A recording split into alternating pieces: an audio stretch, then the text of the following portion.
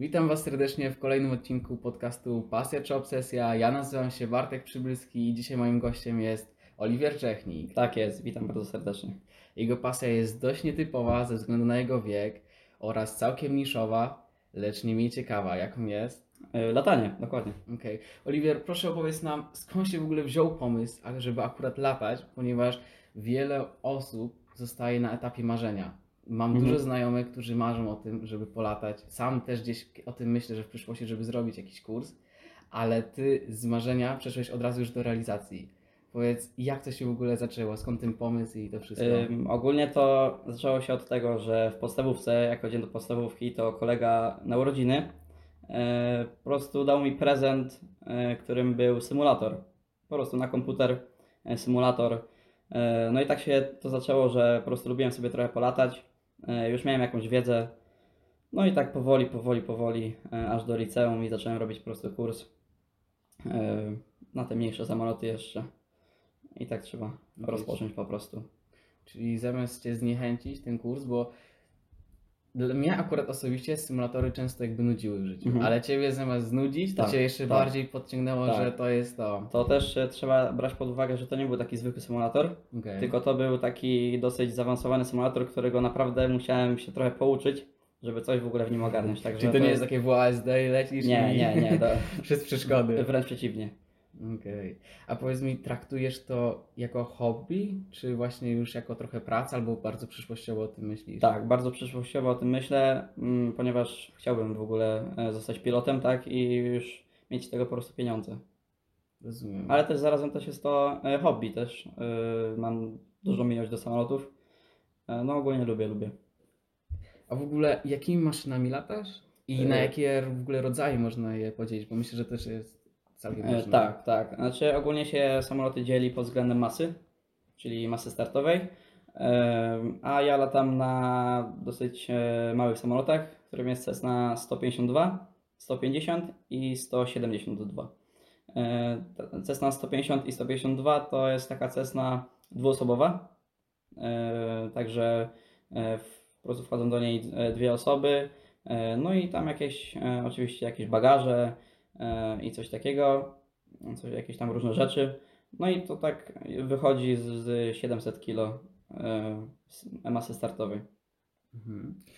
A dzieli się też, bo wiadomo, że są samoloty odrzutowe, takie tak jak mówisz, te małe, czyli jest. tylko na wagę, czy też się właśnie dzieli, że bojowe, pasażerskie? Tak, znaczy są pasażerskie i praktycznie wojskowe i jeszcze transportowe. Transportowe takie cargo, to już są większe maszyny ogólnie, no i są wojskowe też, no są takie trzy kategorie. I rozumiem, że na każde trzeba mieć inne uprawnienia. Tak. I też trzeba mieć inne uprawnienia medyczne, bo to też daje do zrozumienia, bo na przykład takie jak ja mam, aktualne badania lotniczo-lekarskie, to one są takie bardzo ogólne, bo to jest klasy drugiej, będę potrzebował klasy pierwszej na takie pasażerskie, także, a na wojskowe to już jest inna bajka, bo tam już trzeba naprawdę... Trzeba być czyli muszą być pewni, że sobie się nic nie stanie podczas lotu. Tak. Właśnie z wojskowymi to słyszała mój w ogóle kuzyn, taki trochę dalszy jest właśnie na F-16 lata i mówił, że tak samo, że trzeba być ponadprzeciętnie zdrowym, że nawet jakiś mały rodzaj, nie wiem, że chyba czaszka nawet trochę większa i już nie możesz latać, więc to naprawdę trochę kosmos. Trzeba być zdrowym. To, co mnie bardzo ciekawi, to czy latanie jest trudne. Czy to jest trochę taka iluzja, tak jak dla małego dziecka, prowadzenie samochodu to jest w ogóle kosmos, no bo musisz patrzeć na drogę, kierować kierownicą, biegi, sprzęgło i tak dalej, czy to jest faktycznie duży orzech do zgryzienia? To jest tak, że latanie ogólnie same w sobie, sama kontrola nad tym jest prosta, bo nie tak jak na ulicy, że jest mnóstwo samochodów w pobliżu i trzeba zwracać uwagę. W lotnictwie jest tak, że po prostu jest taka, też można to nazwać samowolka, czyli lecisz gdzie chcesz, jak chcesz praktycznie i tyle.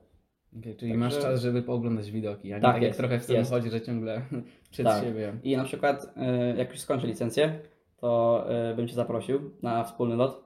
O, to bardzo chętnie, to jest tak, i będę Cię męczył na pewno. I taka jest też, jak już bym Cię zaprosił, to na tak 70% bym Ci dał po prostu przejąć stery Cessny, bo naprawdę to nie jest trudne po prostu. Okej, da się też szybko wyłączyć, rozumiem. Tak, I od tak, razu tak. znowu ty. Tak. Ale na pewno trzeba mieć dużą teorię, co? Bo jednak tyle wskaźników, tyle joysticków i tego wszystkiego, Tak, to tak, tak. chyba No, to jest największa trudność. tak jak mówiłem, że samo latanie same w sobie jest proste, ale jak ja miałem kurs 100 godzin wykładów z teorii, to trochę tego było po prostu. Teraz to wszystko spamiętaj i zdaj. Tak, tak, tak. Faktycznie. A jak wygląda sytuacja ze startowaniem i lądowaniem? Bo z tego co słyszałem, jest to najcięższa część w ogóle lotu. Tak jest. Start i lądowanie to jest najcięższa rzecz podczas lotu.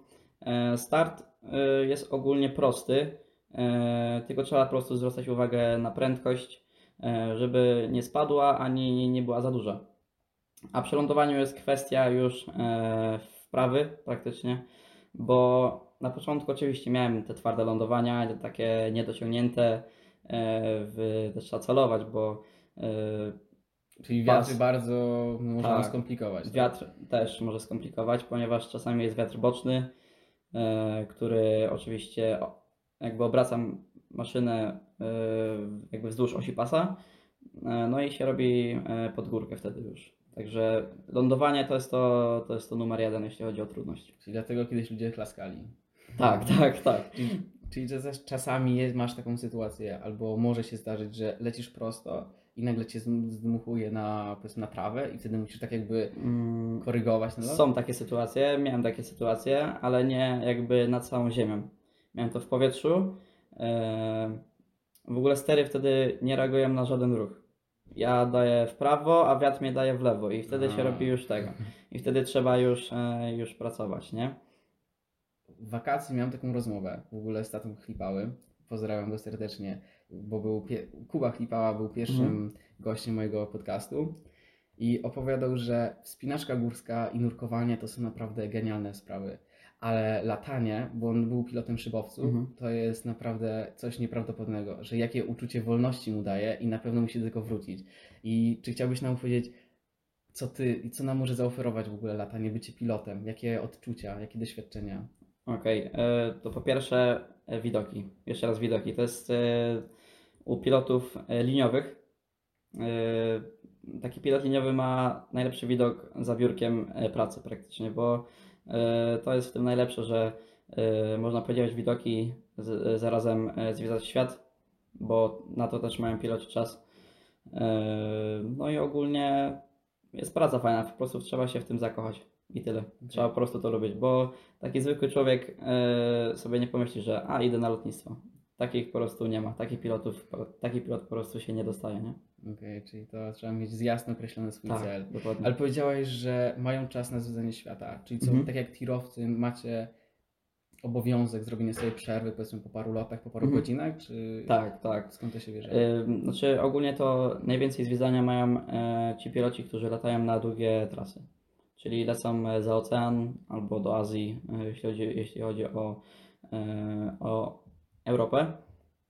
I ogólnie to tak, no tam średni lot to jest 7-8 godzin, nawet podchodzi czasami po 12-13, zależy jaka destynacja, ale ogólnie to mają czas 2 dni, 3 dni czasami na po prostu zwiedzenie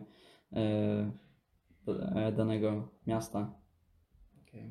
Myślisz, że czasami się zdarza, że piloci już tyle podróżują, że już nie mają ochoty, siedzą tylko w swoim hotelu i czekają? Czy to się nie zdarza, bo tak jak mówisz, w tym czasie Mi się wydaje, że zakochać nie, bo jest tyle w tym momencie destynacji, które jakby oferują wszystkie linie, że ten świat naprawdę trzeba już być starszym, żeby na przykład, żeby zwiedzić dokładnie wszystko. Okay. A w ogóle, czy wiesz, jak działają tanie linie? Dlaczego niektóre loty są tak drogie, a niektóre tak bardzo tanie? To jest dobre pytanie, bo sam dosyć trudno mi jest na nie odpowiedzieć, bo tak naprawdę za 20 zł można polecieć do Krakowa z Gdańska i to jest właśnie duży znak zapytania, bo nie wiem jak oni to robią, bo jeśli wiem, nawet ja jako leciałem ostatnio do Gdańska, tutaj na nasze lotnisko, bo ja ogólnie latam w Pruszczu Gdańskim i leciałem ostatnio do Gdańska na lotnisko kontrolowane, takie pełne, że jest cała kontrola. No i tam właśnie same lądowanie, same dotknięcie płyty kosztuje 75 zł. Okej. Nieważne, Także- ale nieważne jakim wielkim jesteś samolotem? Nie, czy... to też ma znaczenie, ale mówię właśnie, że Czy takim ty małym nawet ja, 75 zł, a Tak. oni muszą pewnie już w oni tysiące.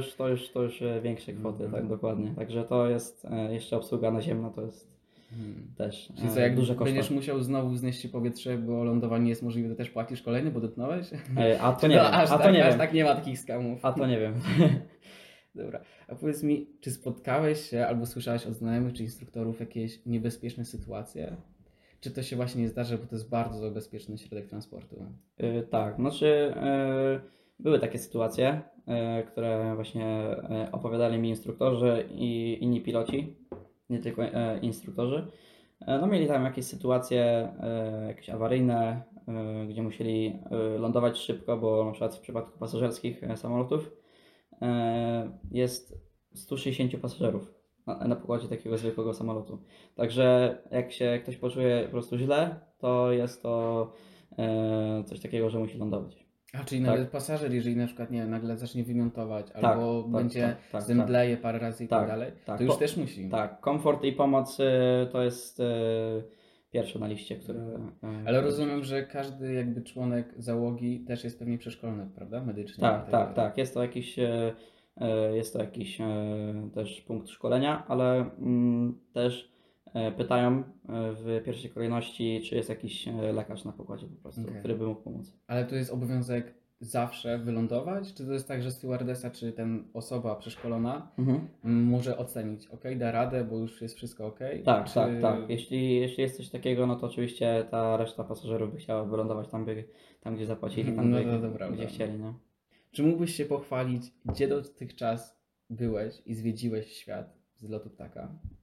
No to tak, ja latam ogólnie na północy Polski, czyli już mam zwiedzone parę miast, też parę oczywiście lotnisk, bo za długo się tam nie zatrzymuję, ale takich z najciekawszych miejsc, w których byłem, to byłem w Olsztynie, w Elblągu, w Bydgoszczy, Słupsk, Cewice. Okay. Nawet nie wiedziałem, że tyle lotnisk mamy tutaj. Tak, jest bardzo dużo lotnisk, jeszcze w Kościerzynie byłem, no jest mnóstwo tych lotnisk po prostu. A masz jakieś marzenia lotnicze? To znaczy, że przelecieć jakąś trasę wymarzoną albo właśnie wylądować na jakimś lotnisku, nie wiem, największym albo na jakimś najcięższym. Z tego co wiem, w Butanie, teraz żeby nie skłamać, nie w Butanie, ale w Himalajach jest takie lotnisko Lukla. możliwe, gdzie jest bardzo krótki pas, gdzie Tak. wiatry są bardzo mocne i naprawdę jest ciężko. Tak. Jest takie lotnisko Lukla w Himalajach właśnie i tam jest pas pod górkę, czyli to w ogóle trzeba mieć specjalne umiejętności i uprawnienia, żeby tam lądować. No wiatry też są i ciśnienie, bo to w górach oczywiście, także... A ty masz właśnie jakieś takie marzenie? Gdzieś przylecieć? Tak. Znaczy wylądować? ogólnie to marzeniem takim, żeby jeśli chodzi o pracę, to jest pracowanie w arabskich liniach, które się nazywają Emirates. Tak, bardzo znane. I po prostu I cenione. i lądować w Dubaju po prostu, bo tam jest naprawdę fajne lotnisko, i fajne widoki też, a zwłaszcza nocą, jak Dubaj wygląda, także super. Jeszcze nie byłem, ale też mam w planach takie bucket list, żeby pojechać. Tak, Może tak, nie fajnie. wylądować, ale No tak, się po tam prostu. znaleźć. Tak. Pewnie zgaduję, że to jest naprawdę wielkie lotnisko. Tak, to jest Dużych rozmiarów. dotychczas było to największe lotnisko pod względem terminalu, czyli pod względem powierzchni terminalu. No teraz przegoniło niestety nowe lotnisko w Stambule, także tam jest największe pod względem powierzchni lotnisko. Okay. Wracając do pytania, jak wygląda start i lądowanie, to jakie są procedury przed w ogóle samym wylotem? Bo z tego, co my możemy zobaczyć jako pasażerowie, że jest tankowanie, są osoby, które wyprowadzają, osoba, która wskazuje, gdzie pojechać, gdzie wylądować i tak dalej. I jak to wygląda tylko słowami profesjonalnymi?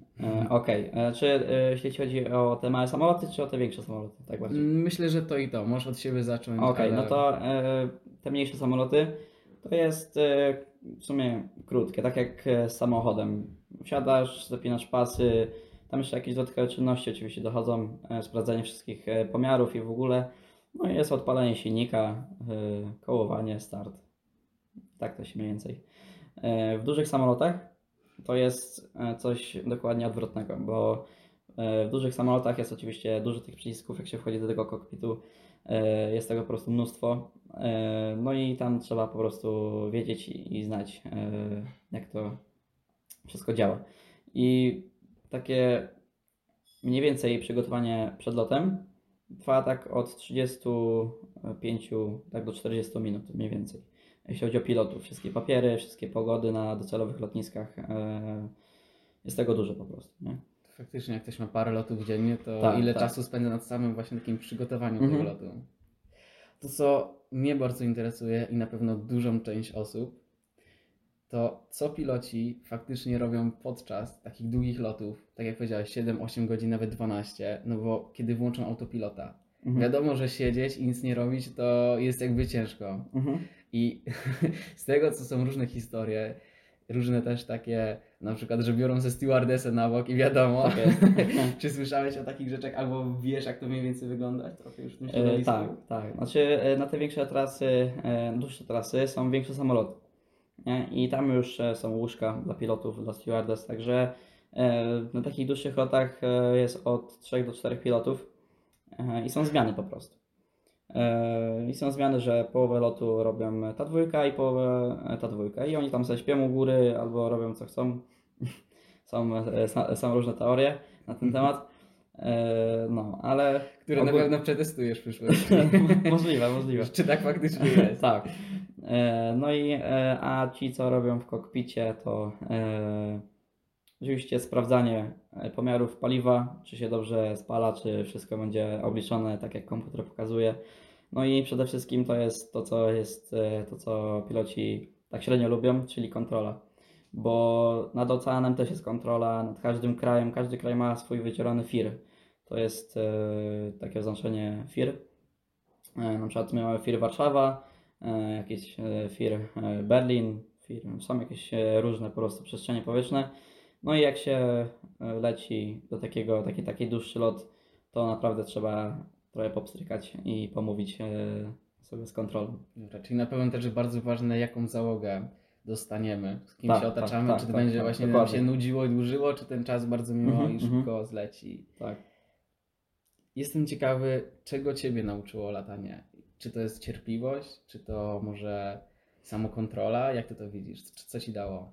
Na pewno odstresowanie to jest, bo to jest, znaczy może na początku mojego szkolenia to nie było jakieś odstresowanie, ponieważ jeszcze tego nie czułem.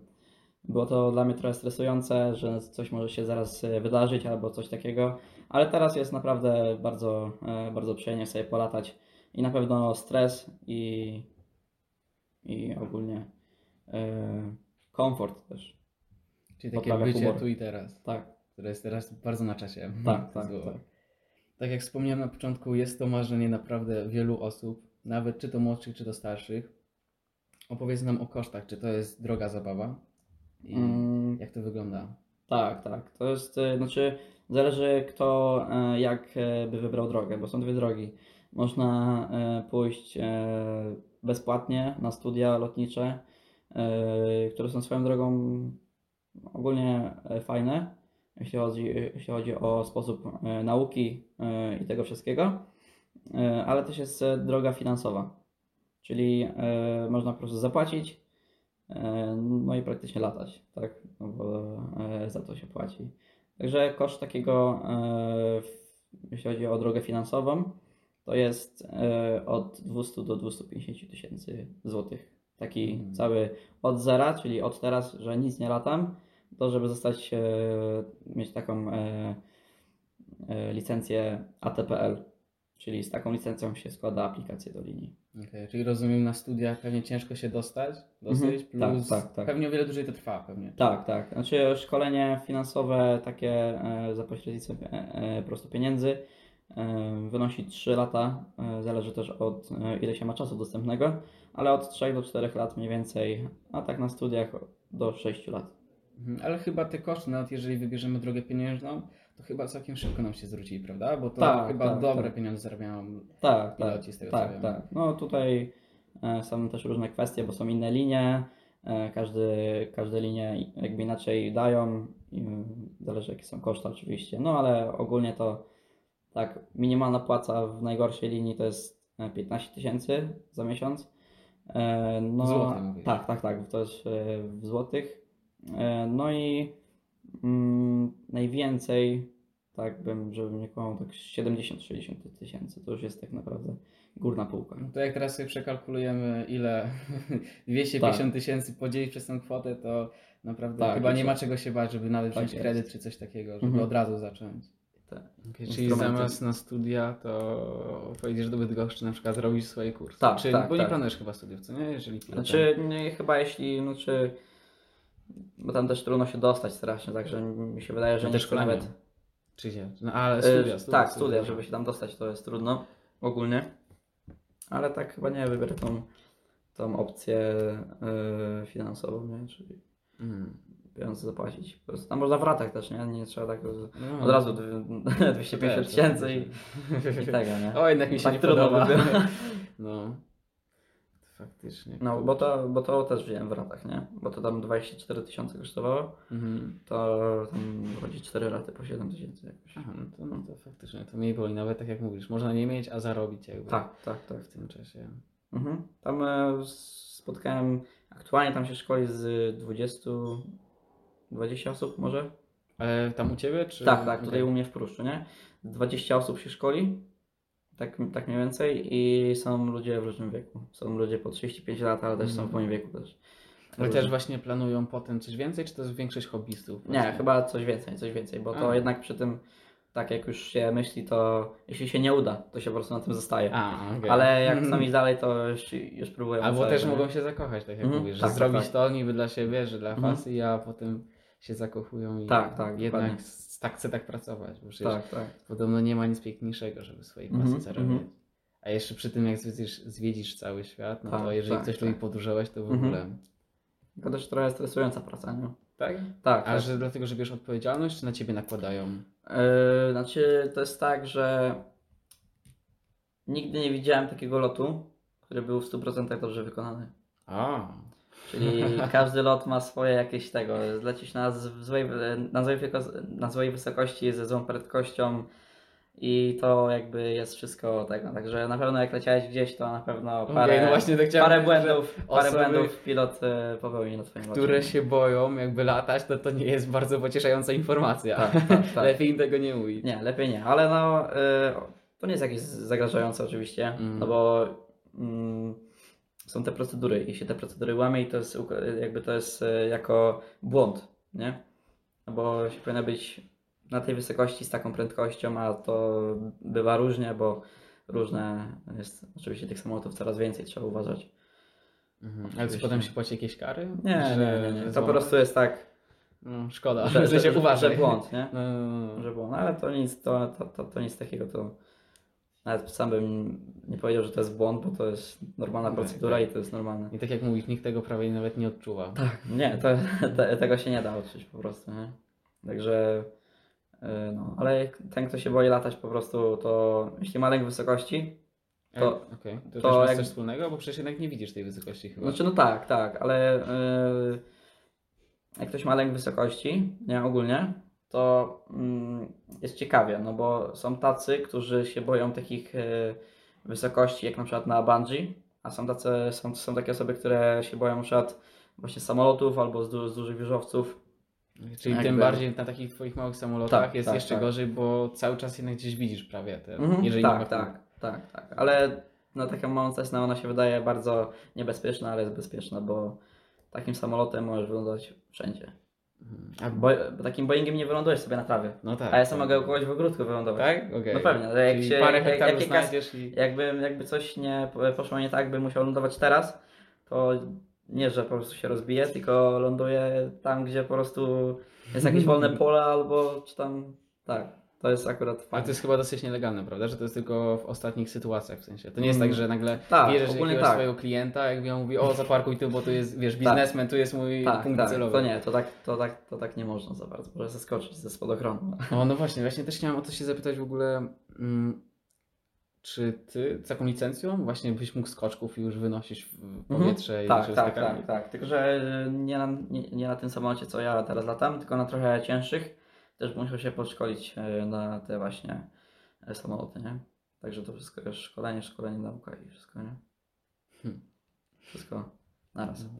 Zawsze mnie to ciekawiło, czy taki pilot właśnie nie zazdrości trochę, że wszyscy skaczą, a on jednak musi wynieść potem w dół. Chyba, że tak znaczy, to kocha, że wiesz, że on to nie robi.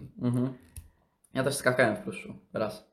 Znaczy Tak, zapłaciłem mniej, tak. Ze spadochronu. No fajne przeżycie ogólnie, bo to w ogóle się czujesz taki wolny. Bo to, znaczy miałem jakby tego instruktora przypiętego ze sobą, nie? Bo to się w dwójkę leci. Tak. Ale też czuć ten prostopływ powietrza, jak się leci, to jest coś też fajne. Właśnie moje marzenie jeszcze nie odhaczone, ale na pewno też do przeżycia. Bo tak naprawdę, nawet nie będąc pilotem jakichś wielkich linii lotniczych, że możesz się, wiesz, nie dostać czy coś, to tak naprawdę gdzieś w jakimś pięknym miejscu na świecie wywozić ludzi po prostu w przestworze i żeby oni skakali, to też jest tak naprawdę super praca, tak sobie myślę. Też jest fajnie, no. I można też można fajnie zarobić, bo jak się bierze takich 10, to też idą pieniądze na to, nie? Bo taki skok z 800 zł kosztuje jeden. Jak się weźmie 10, a takich kursów podajże, że z 30 na dzień może być nawet. No to tak. Także nawet mały procent. Można trochę też paliwo też dużo kosztuje, no ale to już swoją drogą, nie? No bo paliwo to drogie. A jakie to są koszty? Takie? Bo kiedyś wspominałeś. 10, od 9 do 10 teraz, bo teraz to idzie w górę, bo tam ten marzec, kwiecień, maj to były takie załamanie rynku, tam już 2 linie padły nawet, które po prostu plajta była. No i to paliwo jakby na te odrzutowe samoloty szło w dół, ale na te małe szło w górę i chyba 10 zł 30 groszy było w marcu. W marcu było 10,30, a potem było chyba 12,10 aż. Ale mówisz o litrze, tak? Czy... Tak. Dobra, za 1 litr, nie? Do takiej Cessny mojej to wchodzi 98 litrów. Musiał pod korek zatankować, nie? Gdzie się denerwują, że paliwo trochę jednak tak. o parę groszy drożeje, a tutaj jakbyś na przykład 2 razy więcej. Tak, jakbyś się opłacić do Poznania z powrotem, to 1500 za samo paliwo? No. Tyle aż to kosztuje? Tak. Tyle to faktycznie. No bo jak masz 94 litry, nie? Wlejesz za 11 zł za litr, to masz 1000 zł prawie.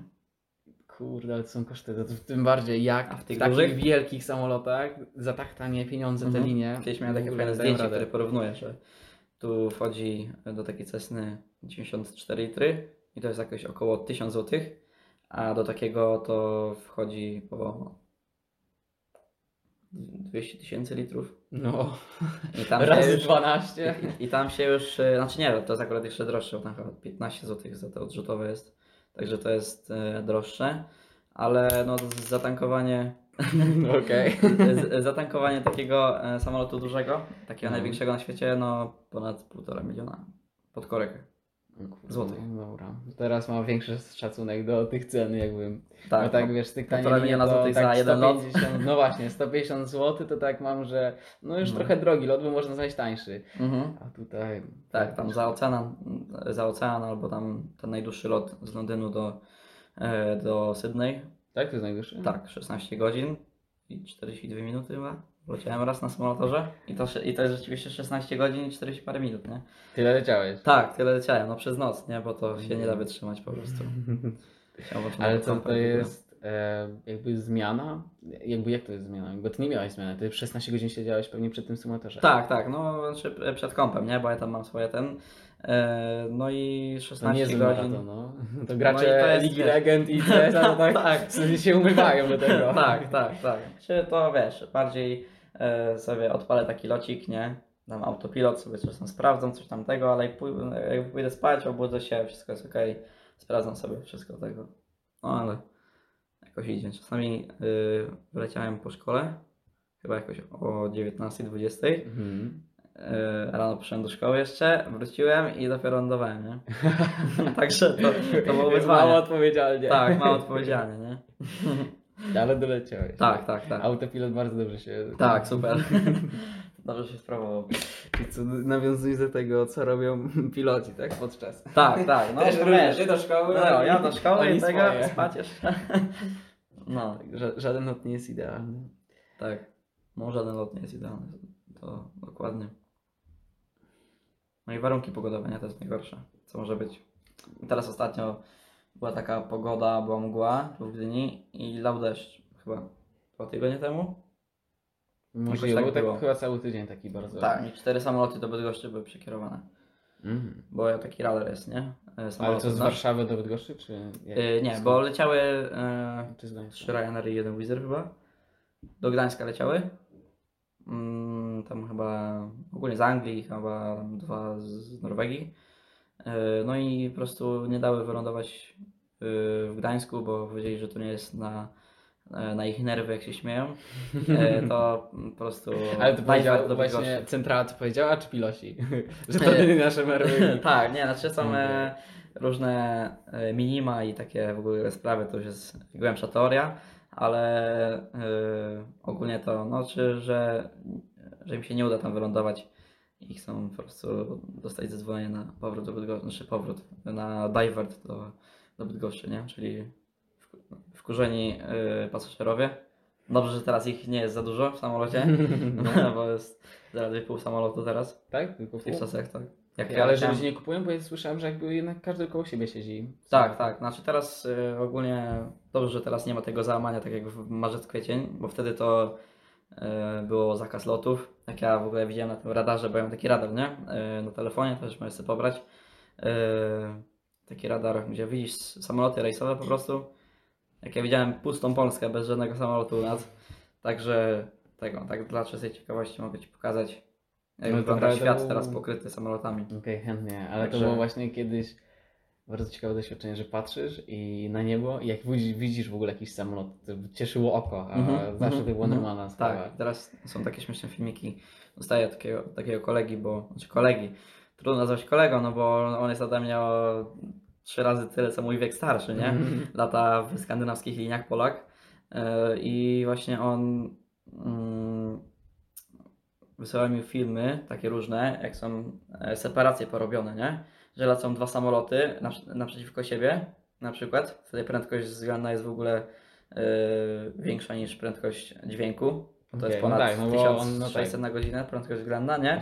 800. Tak, i jest 1000 stóp separacji, To znaczy? to jest 300 metrów. Okej. Czyli są 3 samoloty, jest jeden, drugi i trzeci i one są tylko 300 metrów od siebie tego, czyli to jest 900 metrów, 3 samoloty w korytarzu sobie się mijają, nie? I to jest 300 metrów u góry, to jest bardzo mało, nie? Widzisz wszystko praktycznie, tą smugę jak się ciągnie fajnie, nie? Kompletnie. Czyli nagle lecisz, nagle... Nie ma. Tak. Znaczy ogólnie to nie ma takiego w ogóle opcji, żeby się... Znaczy były takie oczywiście zdarzenia, ale nie ma takiej opcji, żeby się 2 samoloty zderzyły w powietrzu. Okej, To ale jest, też to są jest, to jest za duży obszar. żeby jest za się duży zderzyły. obszar, ale czy też są systemy, które jakby, wiesz, nie Jest, pozwalają do tego, że nagle jest. cię To skręcą. jest dobre pytanie akurat, bo jest taki system jak TICAS, czyli on sam nawet sprowadzi samolot, jeśli on zauważy samolot tam w jakiejś odległości 10 mil na przykład, że leci na tej samej wysokości z prędkością i za jakieś ileś tam będzie po prostu na Twojej drodze, to on to wszystko zrobi i tego, nie? On ominie, wszystko zrobi, nie? Także za Ciebie. Dlaczego jakby już nie latają na przykład Antonowy, co nie? Tak bardzo szybkie samoloty, bo one ile? 1200 na godzinę potrafią? Concordy to prędkość- były. Concordy? Tak, Okej. to był Concorde. A, bo Antonow to jest chyba ten gigantyczny taki... Tak, Antonow ten, co Dobra. przyleciał do Warszawy, taka Z maseczkami, sensacja uratował była nas. tego, No. wyszedł się z tego, co z tego, że to było, że mogli wydać na transport 5 razy mniej i normalnymi takimi mniejszymi samolotami po prostu 3 albo 4 by przeleciały. Ale nie, oni chcą mieć największy samolot, No tak, nie, no za przecież kurde... Wszyscy czekają, Ja, za a 10 do milionów Polski, sam no. przewóz, nie? No, ale to też swoją drogą. Tak, Antonow, no duży samolot, a Concorde to tam latał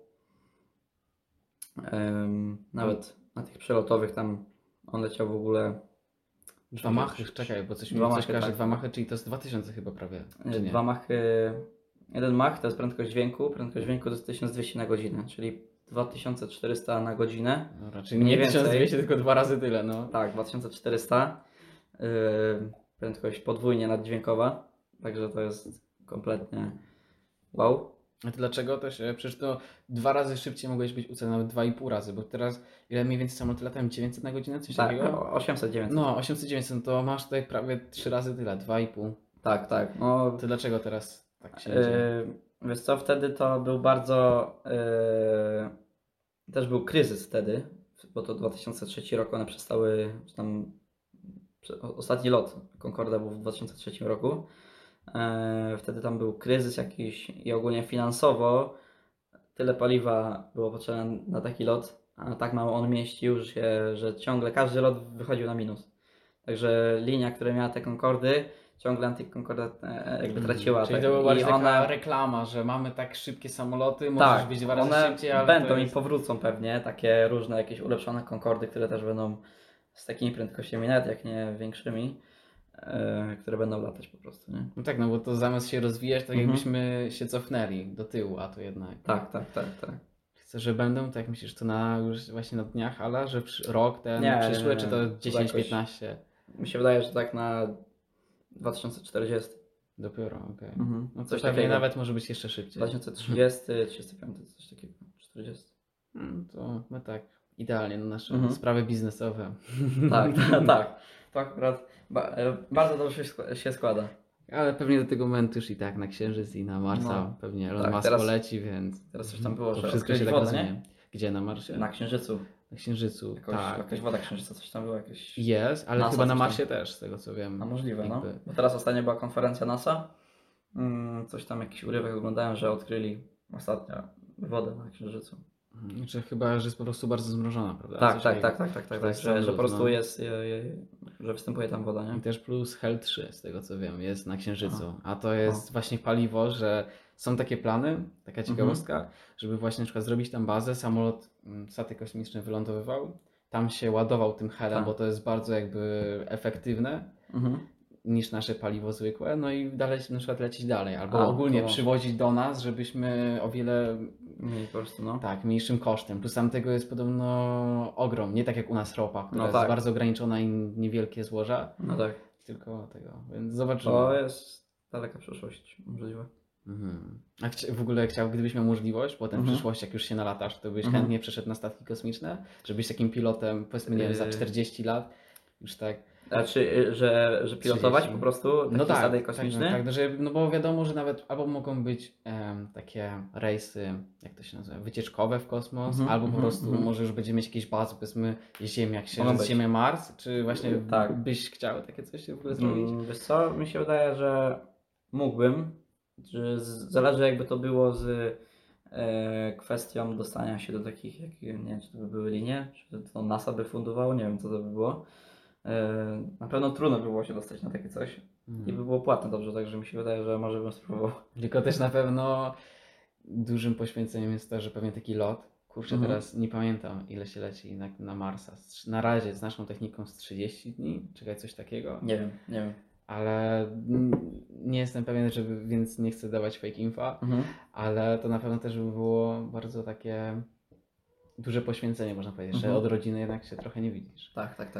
Ale No, na to jest pewno tak. coś doświadczenie, Tak, takie, że być elitą. jeszcze z tą grawitacją w ogóle też trzeba być przygotowanym na to, nie? Bo to trzeba mieć po takim wyprawie w kosmos, to ludzie na wózkach jeżdżą w ogóle, nie? Przez Okej, parę aż tego tak? trenują, rehabilitacja, bo to się mięśnie traci, bo się w ogóle nie okej. tego, nie?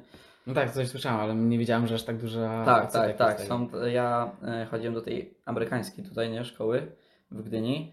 To Tak? No ja wiem, że ty do Sopotu chodziłeś. Tak, do gimnazjum, no. Bo tutaj podstawówka, gimnazjum, liceum, ja w ogóle w 3 innych szkołach byłem. I w podstawówce tutaj pamiętam, że parę amerykańskich właśnie astronautów, którzy byli w kosmosie, było właśnie i opowiadali. Ale było takie jako rzeczy. szkolić, czy że mieli swoje dzieci? Nie, było jako wykładowcy. Jako wykładowcy tacy, no. O, okej, wow.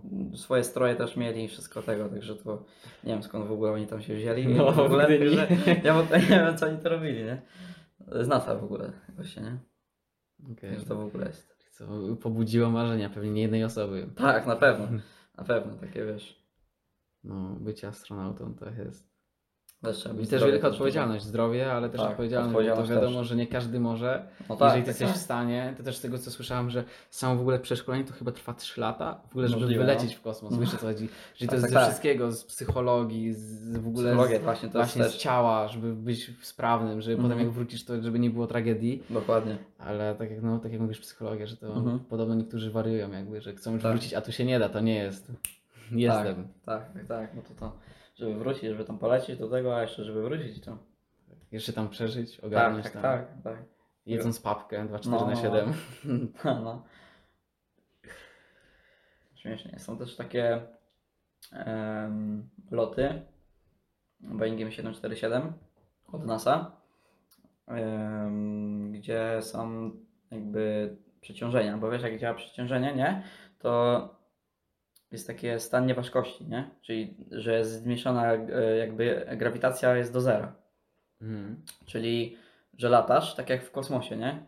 I są takie próby, że tam ten Boeing się znosi i zaczyna tak masakrycznie opadać, wtedy ty lecisz w górę, nie? A widzisz, to nawet I jest są. taki filmik z Formułą 1, że oni właśnie weszli do Boeinga i taki promocyjny i Tak, właśnie, tak, że jak tak, najszybciej tak. w tym czasie, kiedy mieli zero grawitacji, wymienić koła i tak dalej. Tak, było no, bardzo możliwe, że takie coś było, bo Czyli właśnie to się dzieje przez to, że on ciągle opada, tak? Powiedzmy Tak, jest tak, iluś tak, kilometrów. tak. Ile się Mhm. w ogóle lata? Jaka jest wysokość przelotowa?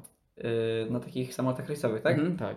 Tam jest tak od 10 do 12 km maksymalnie. Dobra, a na twoich? To taki Na moich mniejszy? tak jest najwyżej jak byłem wcześniej, bo to się tam potem wchodzi ciśnienie w ogóle. Ja tam mogę nie wyżej niż 8000 stóp.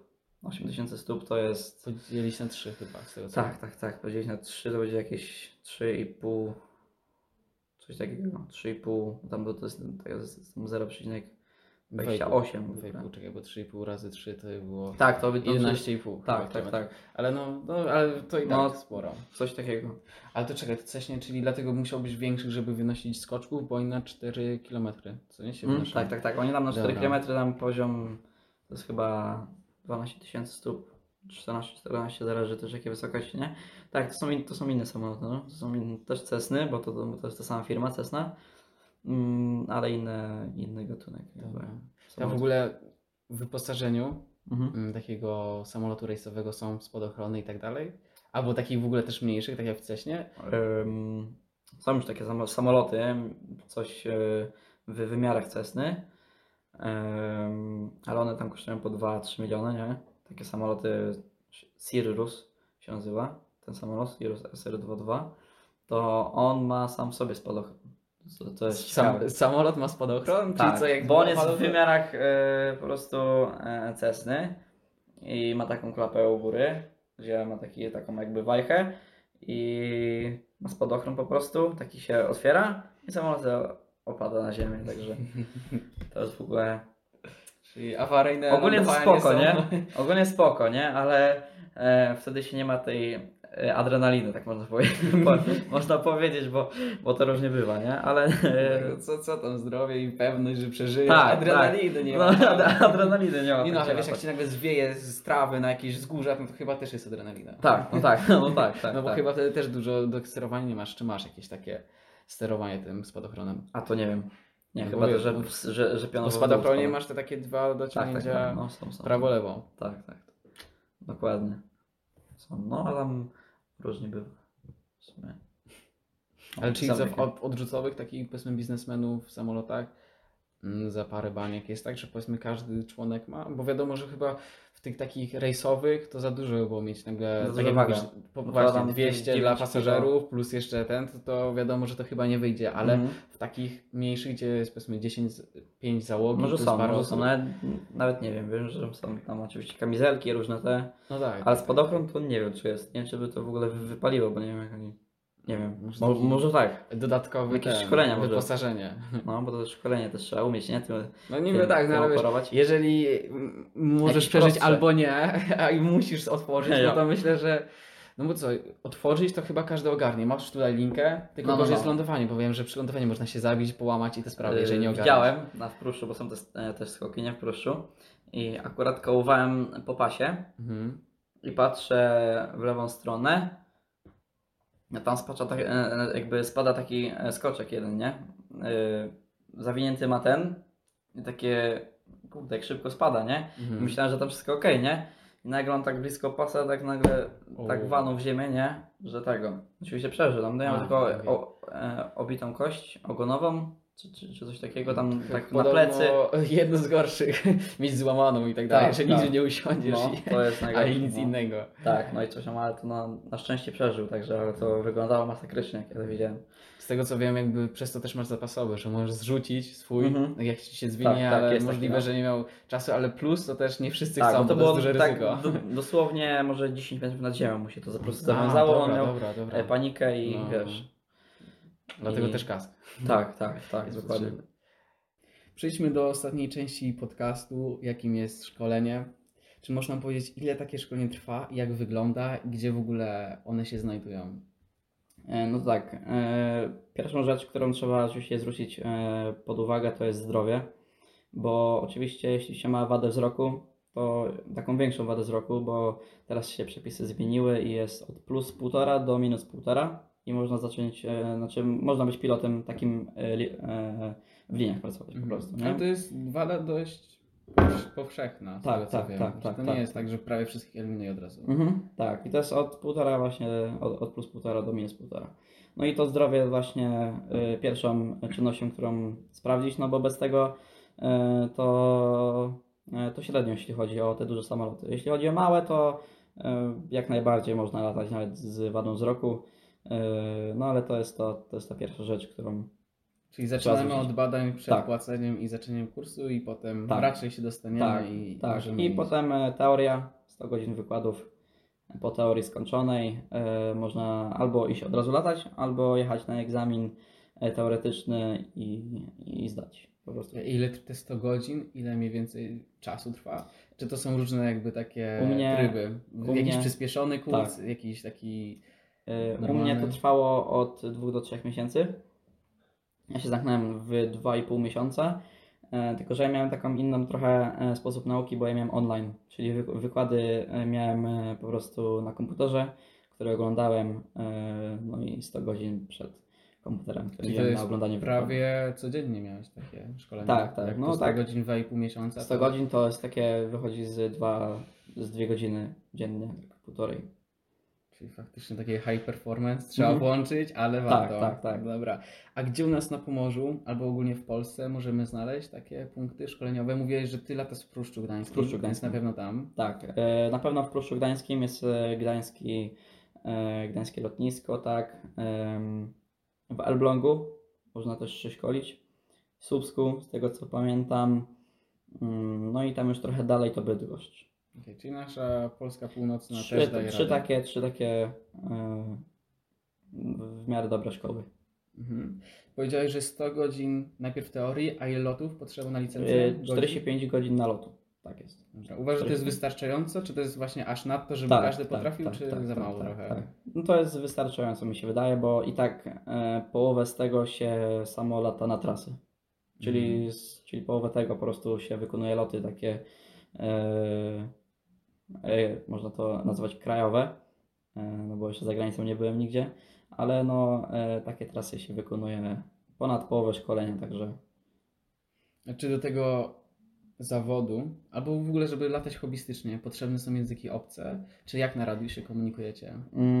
tak, znaczy w Polsce, jeśli chodzi o loty na tych małych samolotach, to można mówić po angielsku i po polsku, zależy jak komu wygodnie, bo kontrolerzy też są przeszkoleni na język angielski, no ale oczywiście lepiej się dogadać po polsku, jeśli chodzi o Polaków, ale ogólnie do latania na tych większych samolotach, no to już jest potrzebny angielski, bo to jest jednak na wysokim poziomie angielski. Okay, czyli tylko on, to nie jest tak, że parę języków, jeszcze jakiś hiszpański, włoski, Nie, powiedzmy nie. niemiecki, Tylko angielski. więc... Tak, znaczy żeby się dostać na przykład do linii, na przykład do Lufthansy, która jest bardzo dobra linia, to trzeba po prostu znać niemiecki na poziomie komunikatywnym. Rozumiem. Powiedziałeś na początku odcinku, że wlatując w strefę powietrzną, na przykład Warszawy, musimy zgłaszać to. Tak, tak, tak. Czy są jeszcze jakieś procedury, o których musimy informować wieżę, centralę? Tak, to jest cała procedura jest bardzo długa, bo jak Ci powiedziałem, jest strefa kontroli obszaru, czyli loty tranzytowe, dolotowe i przelotowe, każdy się z nimi łączy. Czyli jeśli się leci na przykład z Czech do Norwegii, się przelatuje przez Polskę, to trzeba się z tą Polską po prostu tam zgłosić poziom lotu, różne takie tego i oni Cię mają jakby zidentyfikowanego i po prostu Ciebie widzą. A jak się na przykład ląduje w Polsce, to już jest trochę zamieszanie wchodzi, bo najpierw jest ten radar, potem jest kontrola zbliżania, czyli jak się już zbliżasz do lotniska, kontrola wieży, czyli jak jest wieża na lotnisku, to ona obsługuje do 10 mil, czyli to będzie jakieś 30 km w obrębie takim. No i coś takiego. Rozumiem. Czy jest jakiś film, który byś mógł polecić właśnie o tematyce lotniczej w ogóle? Tak, jeśli chodzi o lotnictwo, to mi się wydaje, że fajny taki film to jest Sully, w którym występuje po prostu słynne lądowanie na wodzie w Nowym Jorku, na rzece A to Hudson. jest film dokumentalny, czy to jest właśnie taki... Tak, bardziej- dokumentalny. Taki o całym śledztwie, czemu oni nie zawrócili na inne lotnisko, tylko zdecydowali się lądować na wodzie i takie różne Właśnie tematy. wczoraj, robiąc mały research na temat właśnie lotnictwa, to tak samo słyszałem o tym lądowaniu. Super jest to lądowanie. Tak, Naprawdę. ja od siebie mogę polecić bardzo ciekawy film, taki bardziej rozrywkowy, właśnie Lot. Nie wiem, czy oglądałeś. Też oglądałem, tak. Tak, a to taki dużo tam jest prawdy właśnie lotniczej, czy to jest bardziej taki rozrywkowy? Taki o pilocie? bardziej mi się wydaje, że trochę na faktach, trochę dokumentalny właśnie. Ogólnie znaczy o lotnictwie z tego filmu tak średnio się można nauczyć. Okej, ale dużo innych rzeczy Ale można tak, wyciągnąć tak, dla tak, siebie, tak, przeanalizować. Dobra, to powiedz mi, gdzie można Cię znaleźć na sam koniec? Bo jeżeli będziemy chcieli Cię pomęczyć, żebyś nas wiesz, przewiózł i skorzystać z Twoich usług. Pewnie, no to można mnie znaleźć oczywiście na Facebooku, na Instagramie Grzechnik Oliwier i na Instagramie Majki przez 3A, przepraszam. No i ogólnie to nie mogę zarabiać z tego jeszcze. Jeśli skończę tę licencję, to nie mogę z tego zarabiać. Czyli jakbym Ciebie wziął, to po prostu ja funduję. Ale Tą wiadomo, przejażdżkę. że jak to być, no Tak. paliwo trochę kosztuje, to No. weź tu do tego pana podejdź. Tak. No, ale ogólnie to no nie mogę z tego zarabiać. Także sama taka, że ja stawiam, mogę powiedzieć. To pewnie nie jedna osoba chętnie skorzysta. Tak, Dobra, dzięki wielkie za odcinek. dziękuję również.